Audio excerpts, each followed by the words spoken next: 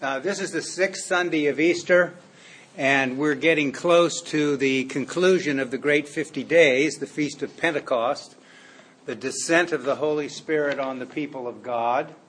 And over the last 2 weeks, the readings, particularly from the Epistle and the Gospel, have focused on God's love, our participation in the love of God, how we understand today friendship, and what that might mean. And in the book of Acts today, we have Peter's speech about the Holy Spirit and encountering a group of people who couldn't figure things out because they had the Spirit, but they weren't baptized. What do we do about that? So I'm going to talk a little bit about God's love. And I'm going to talk a little bit about the Holy Spirit, or maybe a lot. Remember, Father Thomas Keating says this time of year, it applies all during the liturgical year for Episcopalians. But there are three great theological themes that are introduced to us during this season. And remember, in the origin of the Christian year, Easter was, if you will, the first post in the establishment of a liturgical year. So Easter, and then the preparatory season that grew around it, and then the week before Easter, which was the original preparatory time, and then Easter itself moving to Pentecost. So this time of year is when we're introduced to all the great theological themes. I say it in my sermons during Easter: the light of Christ, the rehearsal of the history of salvation, the power of baptism coursing through the church, and participation in the Holy Eucharist, where we're fed with that spiritual food and drink which animates us through the week to be God's people in the world. So let me say first, in the book of Acts, the circumcised believers who had come with Peter were astounded that the gift of the Holy Spirit had been poured out even on the Gentiles, for they heard them speaking in tongues and extolling God.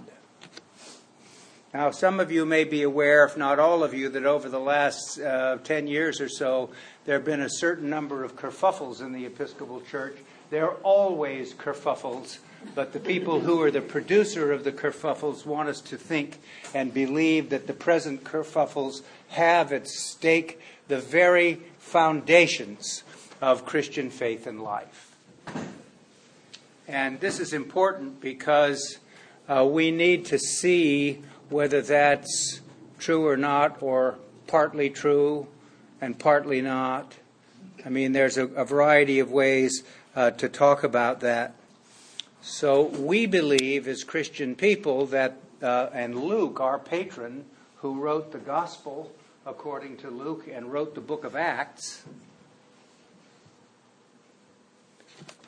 believed that what he was writing about was the presence of the Holy Spirit in the person of Jesus, and in the book of Acts, the transfer of the Holy Spirit to the people of God, us, to be God's people in the world. So the Holy Spirit is the energy by which we accomplish God's work in the world.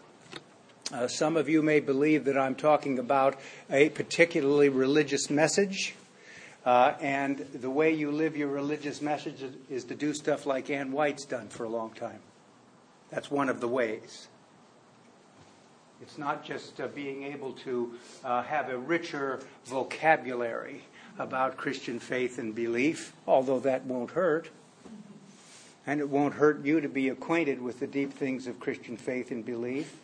And it won't kill you to become a student of the Bible and to read the Bible and to understand. My teacher, O.C. Edwards, at Nashotah House many years ago, I've told you this before, says it's not as important what the Bible what the Bible says. It's important what the Bible means. So you and I are to be engaged in that continuous process. So here's the situation on the ground in the book of Acts. Peter, and it says here the circumcised. That's the Jewish Christians who believed, Peter was one, that you had to be a Jew to be a Christian, or if you were not, you had to become a Jew to be a Christian. And that meant that all males had to be circumcised, you had to keep the dietary laws, and you had to keep the Sabbath. This is the bare minimum, right? You had to do those things. So they're talking about the Gentiles. Luke was a Gentile. Most of his community were Gentiles. I would venture to guess that most of us are Gentiles. Right? Now, we don't think that that's a term of opprobrium or bad, negative term. Right? So, remember that the New Testament was written in Greek, and so when Peter talked about the Gentiles, he talked about the ethne. It's where we get the word ethnic from. Ethne means those people. Right? Those people. As opposed to, in Greek, laos, where we get laity in English. And laos means our people. So it was something of a shock to see that those people had possessed the Holy Spirit of God, but they hadn't been baptized. They hadn't gone through the sacrament of baptism. We believe, and I believe, that as the church has developed and written about and thought about the sacraments, that there is, in fact, a bestowal of the Holy Spirit at your baptism. But what this is a text about is that the Holy Spirit can be present in unexpected places and with unexpected people. And so you and I need to be open to the possibility that the Holy Spirit is present in those who don't believe, or is present in those who would like to believe, or is present in those who actively disbelieve but are doing God's work in the world. This is an unthinkable proposition. Remember that the Laos, Peter, could consult his own sacred literature for affirmations of the fact that you had to be Laos and not ethne. So how do you get from ethne to Laos? And so this particular passage caused Peter to do a big think. It was not a stretch for Luke because he was a Gentile. But he was probably also drawn to Judaism because of its very firm moral and ethical ideas. Those people were called proselytes. They hung around the Jews, but they didn't become Jews. They didn't get circumcised. They didn't do this sort of thing. So he's not hostile. John's gospel is more hostile to the Jews. But this writer, Luke, is not. So this is a story about the whole idea of how we understand the plural ways and respond to the challenges and opportunities in the church. I'm going to say something about that in a few minutes.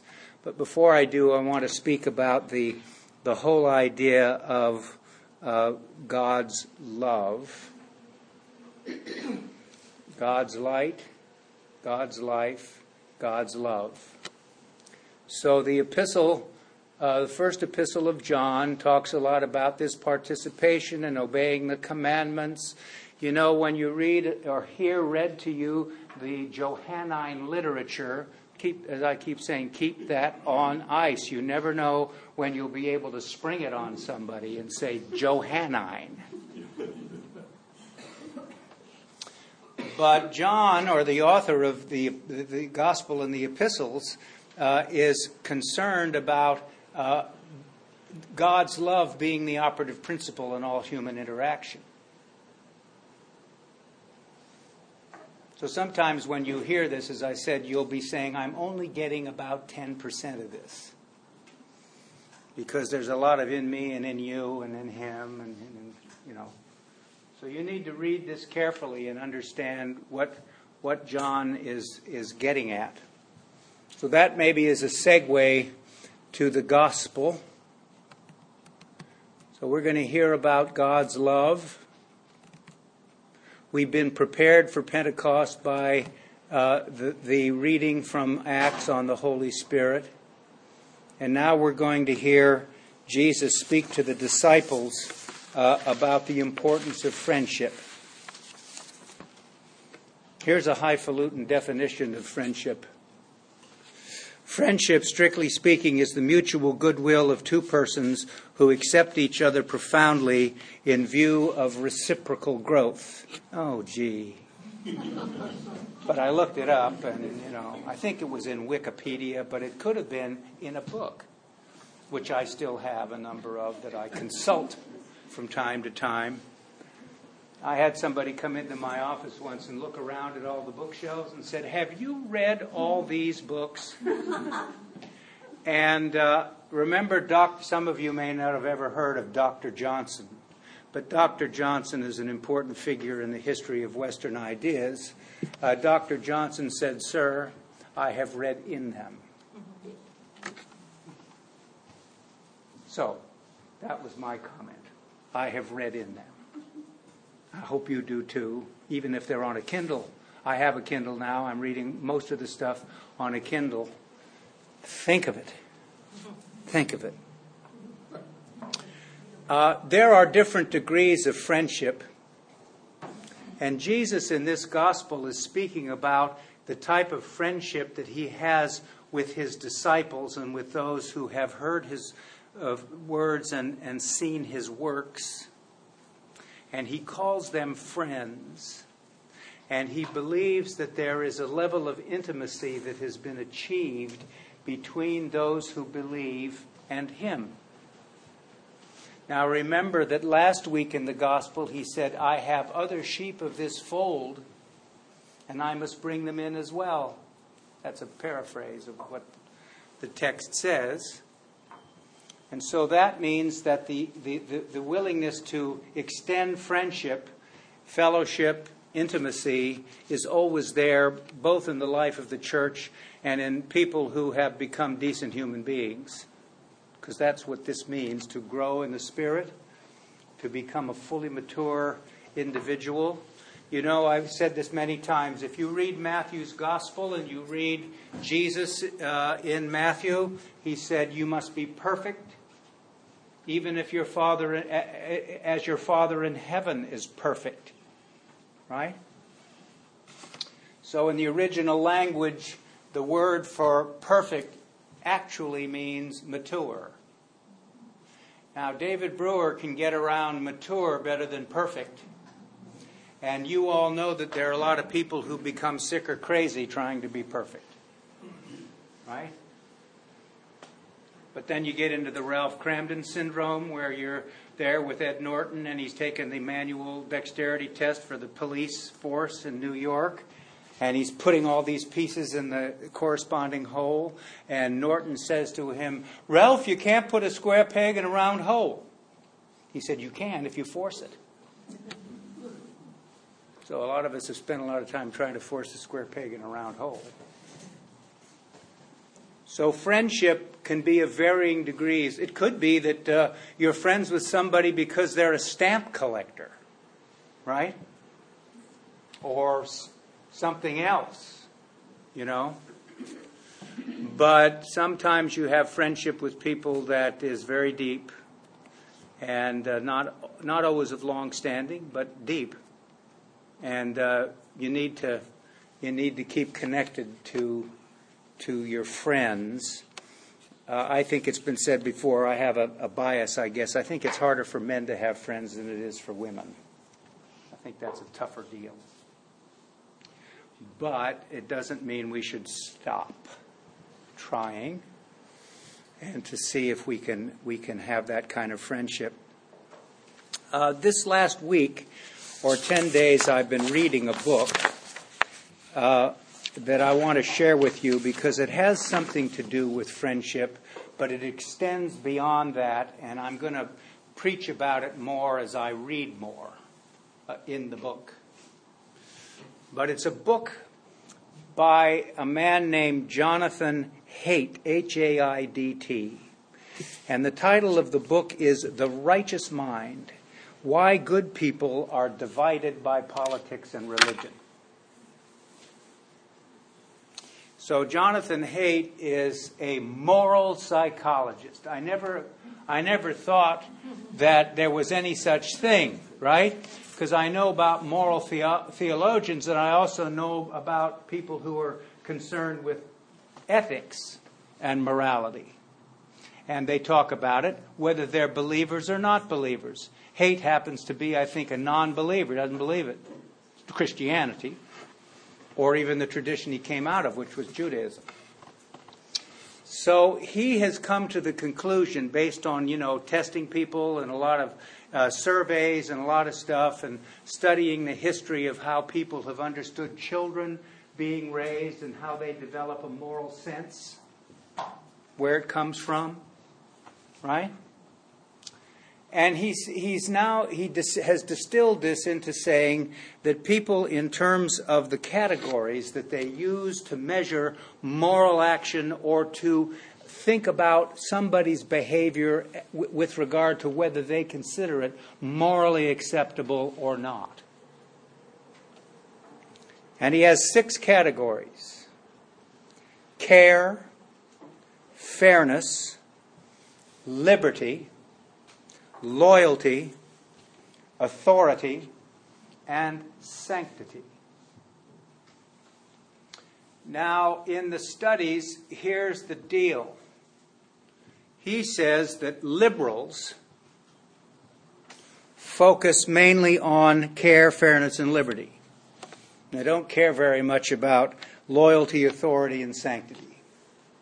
So all the stuff you hear these days in the media and in the conversation among liberals, this is where the focus is. On care, fairness, and liberty. Remember, in my opinion, in the United States, the triumph of the autonomous self is one of the highest moral goods that we hold as a people. You should be able to do whatever you want to do. I read a book some years ago called Forbidden Knowledge by Richard, I think his first name was Shattuck. And he talks about a lot of things in there in terms of the history of ideas and everything. And he says something in his book that my morals and ethics professor used to say to us or ask us in seminary. And he would say, is there any information that we don't need to know? Is there anything we don't need to know or shouldn't know? Right? If we can do something, should we do it? Because we know how. So I think that most of us these days say we should do whatever we want to do. Right? Because we're free. Liberty. And we're concerned about victims. We're concerned about people who are harmed as the result of other people's actions. That's been, in some ways, an advance, hasn't it? But there are issues there that we won't get into now, but I will some other time.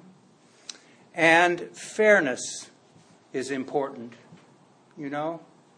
There are some things that go on in the culture that are just blatantly unfair, and they need to be changed. They're not fair because they're based on the tension between ethne and Laos.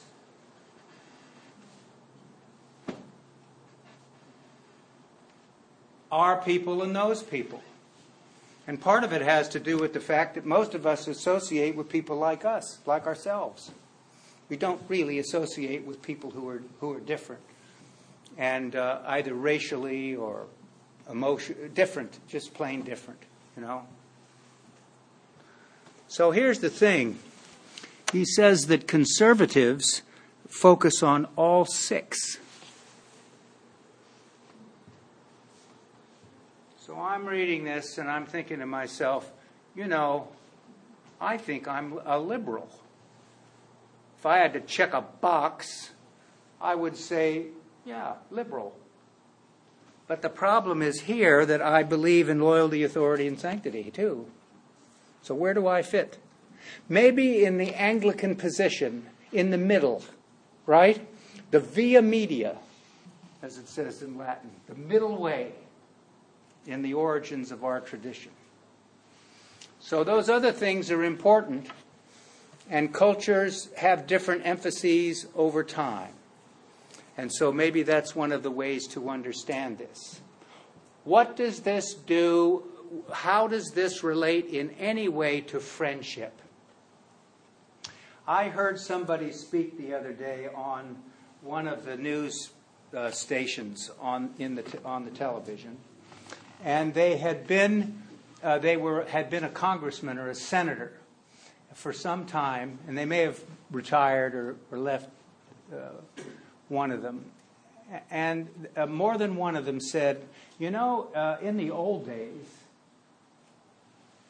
Democrats and Republicans would go out to lunch with each other or have dinner with each other and talk about stuff, and they would have big disagreements, but they'd say, how are we going to do something for this issue of social policy? How do we understand this economically, and how do we balance these competing ideas?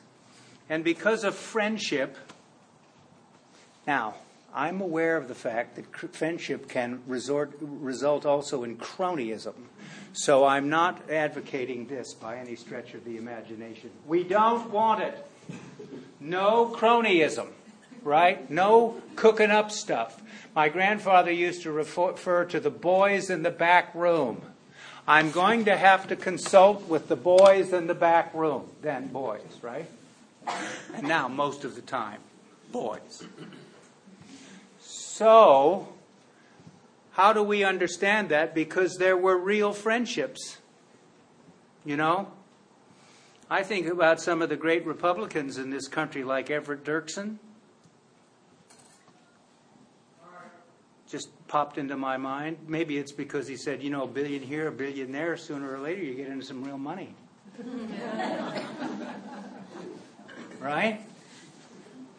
My grandfather came back to life today. He wouldn't recognize this Republican Party. Is there a point of view coming through? Yes. But he wouldn't. What I'm saying is that the kind of friendships that people have that are close can produce a more equitable and a more mutually satisfying solution. And now we got some people here who are not who are stuff popping into my head because of my mother and my parents is a man convinced against his will is of the same opinion still. Right? And there are people who, in this present situation, are not going to change. And they're not going to associate with people with ethne. They're going to associate with Laos. So Christian people always need to be on their guard, don't they? That they don't get too now Laos, because that's who we understand ourselves to be, and then think about ethne. That's why we need to sit lightly on some of the stuff that before people said we have to live or die over. I'm not a great fan of John Shelby Spong by any stretch of the imagination, but he said something that resonates with me at my own age now, with some qualifications. And he said, the older I get, the more I believe. And the older I get, I have less beliefs. So just chew on that a little bit and see what you think. This week, work on your friendships, if you have any. I mean, I have some. Probably not enough, And remember that Jesus called every one of us friend. And believed and was edified by the friendship that he had with the people who were drawn to him. So work on your friendships. Put yourself in a position, as I said at the Mass, how do I get what you have? Amen.